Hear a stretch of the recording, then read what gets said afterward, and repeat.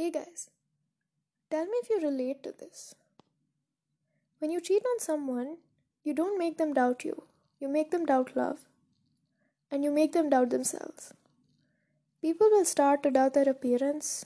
They will start to doubt their bodies. People will start to compare themselves to others. People will start to compare themselves to who they were when they met you. Your infidelity can spark so much insecurity in someone that they start to question their whole personality.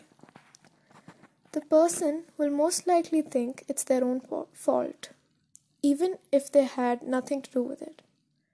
And if you're ever been cheated on, recognize that someone cheating on you is more a reflection on them than it is on you.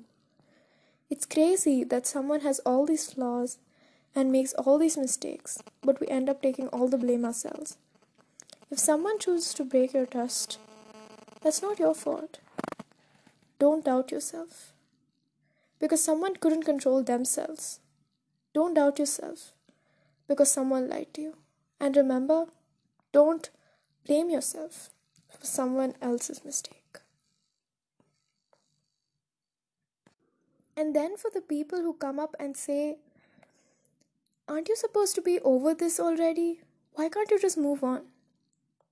Think twice before you say this to someone who has decided to confide in you. You're telling me to stop holding on to the past, as if I like being stuck in the same place. As if I like freezing out to a fear every time I see the sky gets dark. Every time I go outside, praying that I will be able to come back home in one piece, that my own family will too. Constantly listening to every sound in case I need to run, in case someone tries to hurt me again.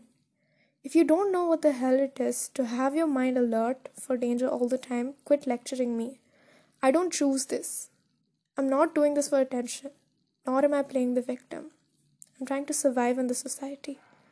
This not only doesn't support you after you've been wronged, but also put the blame on you. Fuck your forgiveness is healing. I won't ever forgive what they did to me. And if you can't accept that, that's fine. But if your friend, family, or someone you know confides in you, please, I beg you, don't ever say those words. You're just adding salt to the wounds that haven't even healed yet. Just imagine this for once. You just painted the most beautiful picture ever. It was exactly what you wanted. You absolutely love it. The person you give it to is constantly pointing out the flaws. How does that make you feel? Now say God is the painter and you are the person the picture has been given to.